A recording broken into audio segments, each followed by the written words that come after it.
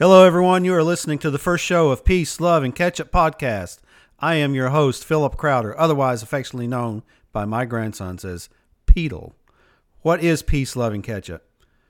I hope it's a place where you can get some news and some current events, gain some inside knowledge on all genres of music, and hear the word.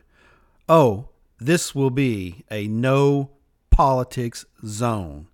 It isn't that I don't like politics, but I am worn out from both sides of the aisle, both sides of the media, Fox, MSNBC, CNN, Max News, NBC, ABC, CBS, and all the others that are out there.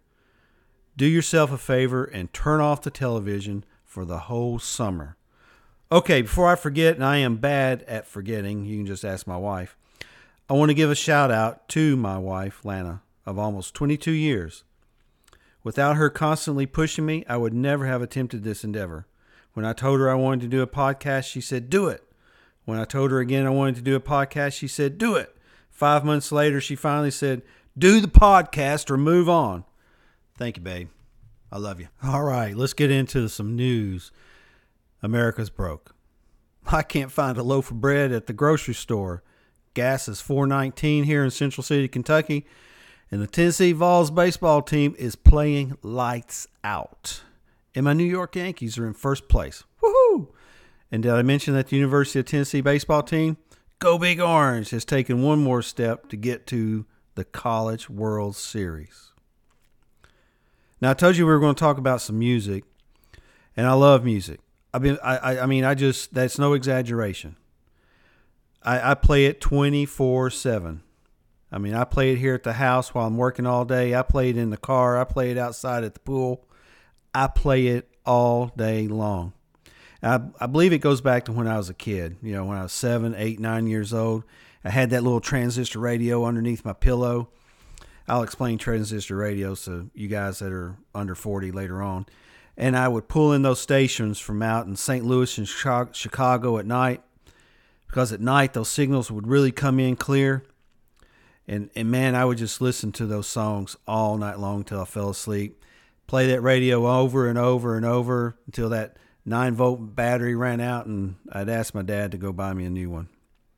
So the first album I want to highlight on my first show is The Stranger. The Stranger was Joel's 5th studio album, and it was released September 1977.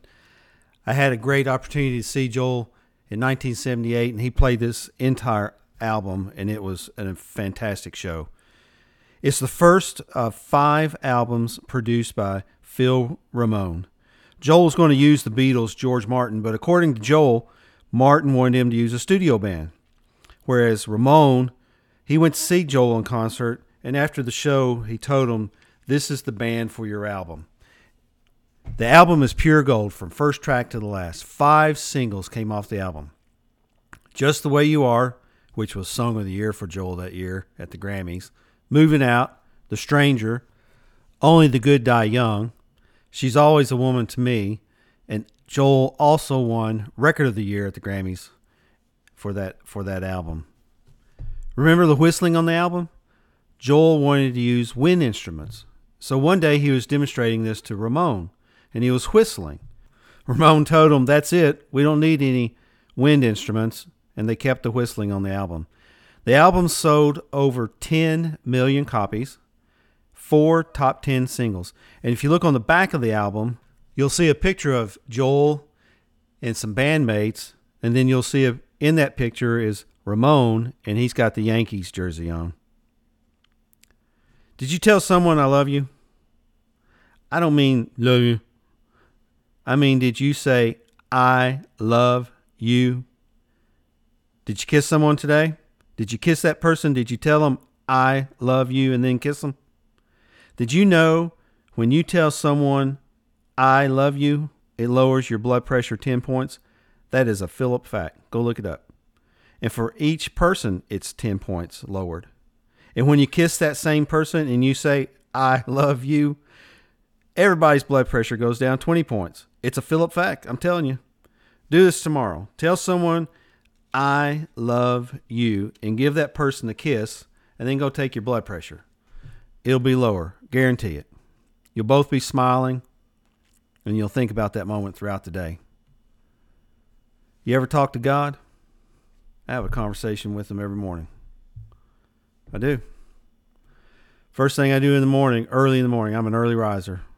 Yep, I got my favorite chair here in the living room.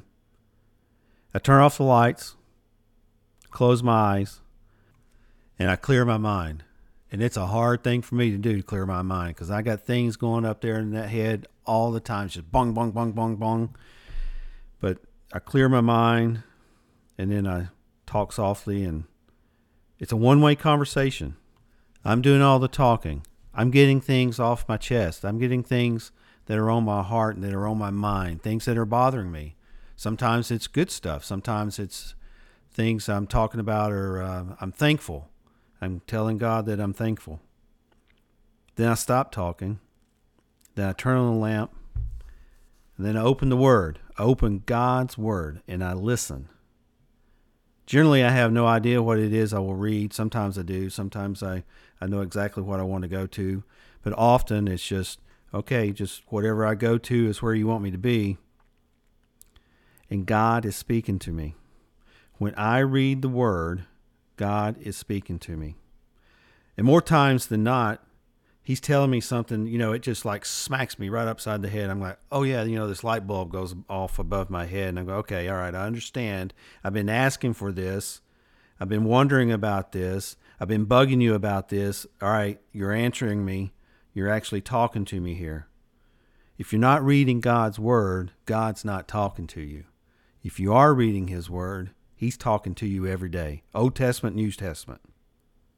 You need to read it. If you want to talk to God and you want Him to talk back, you got to read His Word.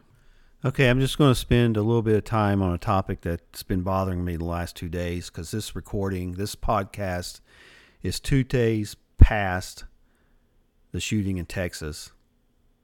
And it is something that's it has just hit me really hard. And I can't imagine the families that have lost their kids to this tragedy, this killing, this murdering that took place in Texas.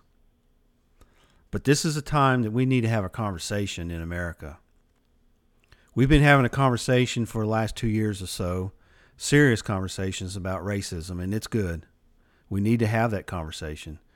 But it's time to have a conversation about killings, our children at stake here.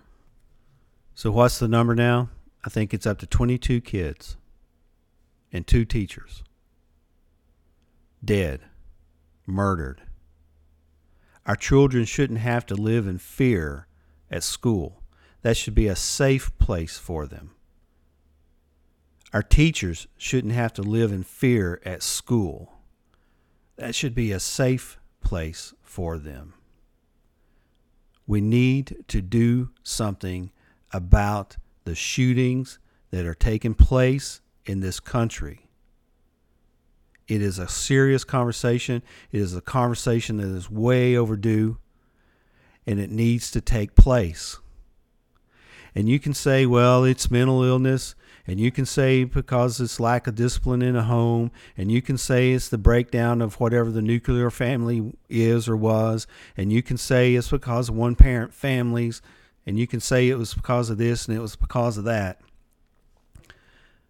But if you get down to the facts are somebody walked into that school with a gun and started killing children. Can you imagine parents, grandparents, caregivers took these 7, 8, 9-year-old kids to school, went home thinking everything's going to be fine. They're going to go back at 3 o'clock and pick them up. And the next thing you know, they're looking at the news, and the school where they dropped off their child is under attack. And they don't know if their child is alive. It's insane. It's insanity. It needs to stop. We got to have this conversation, folks. It isn't something we can put off. Okay. So I want to close with a Bible verse It's one of my favorites. It's one that I fall on all the time, that I fall back and read all the time. I use it as my email signature, or whatever it is that you call down at the bottom.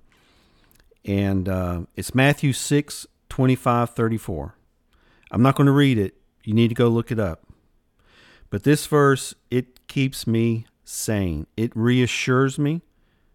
And yeah, it makes me feel safe.